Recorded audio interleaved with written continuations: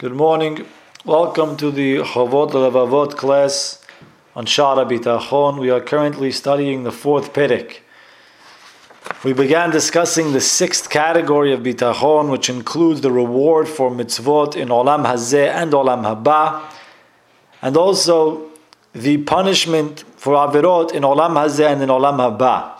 And we were discussing the Chovot Levavot's question, which he posed: why does the Torah have no mention of what the Olam Haba, what the reward in Olam Haba is?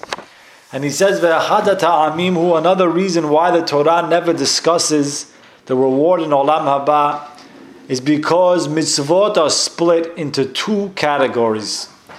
There's one category of mitzvot which are hidden from the rest of the world. It's between you and Hashem. Now this is not what we call mitzvot ben adam la makom. This is a mitzvah which nobody knows if you're doing it or not.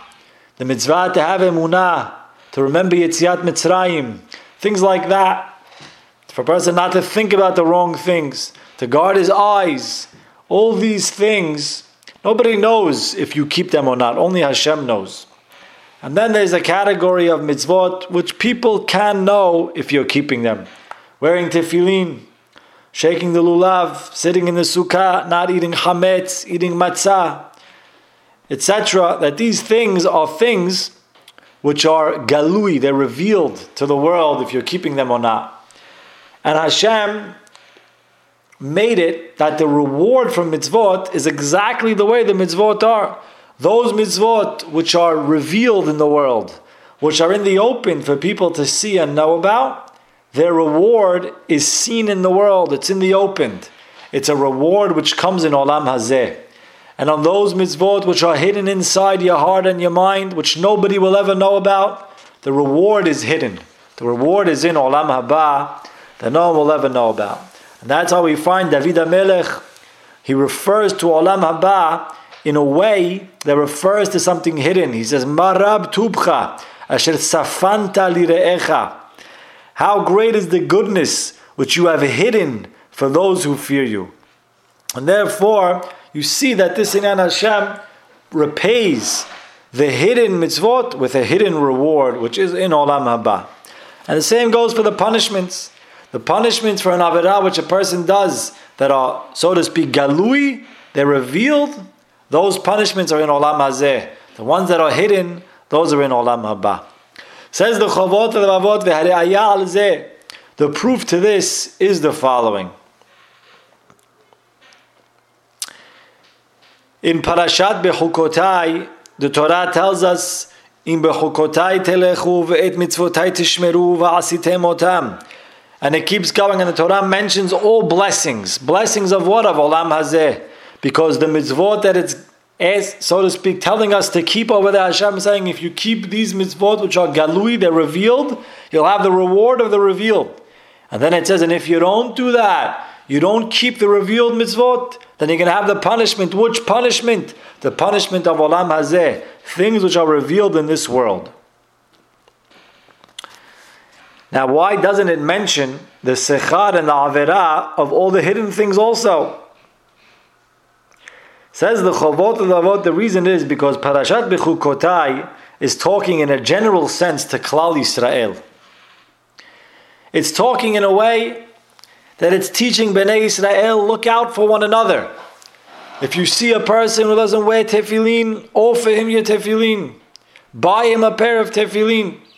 Give him a pair of tzitzit. Help another person do mitzvot.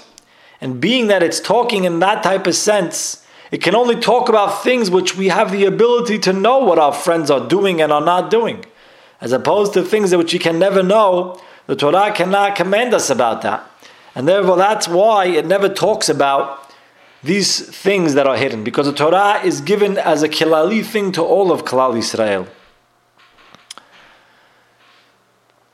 And being that Hashem pays back the mitzvot and the averot which are hidden with a hidden reward in Olam Haba, therefore the Torah never talks about or discusses that matter. The way I understand this is that the Chovot Levavot is saying that being that the Torah is something which is for all of Klal Yisrael together, that we have to keep it together and be, so to speak, on top of one another and looking out for one another.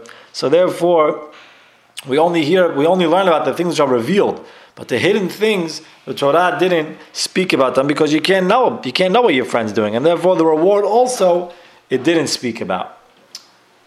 But Matisyahu Salomon over here explains something beautiful, and he says like this. There's a Mishnah in Masechet Avot. The Mishnah teaches us, Haverat lemitzvah kala kebahamura. Heve zahir mitzvah kala kebahamura. A person should be careful with a light mitzvah, just like a more serious mitzvah. She'en ata yodea matan secharan shel mitzvot, because you don't know the reward for the mitzvot. Asks the Maharal mi Prague, I don't understand this line. The Gemara teaches us in Masechet Chulin, the Gemara says about the mitzvah of Shiluach HaKen. Says the Gemara, Uma ima la mitzvah kala, such an easy mitzvah, Shiluach HaKen, what do you lose already? Nothing. Says the Torah, Lema'an yitablach v'ha'arach tayamim, so much reward. So for sure, when a person keeps a very strict mitzvah, he's going to get a lot of reward. Says the Maharal, you see the Gemara says very clearly, strict mitzvot are much stricter than light mitzvot. Light mitzvot are easy, they don't carry as much reward. And heavy mitzvot have much more reward. That's how the Gemara makes it, Kal Vachomer.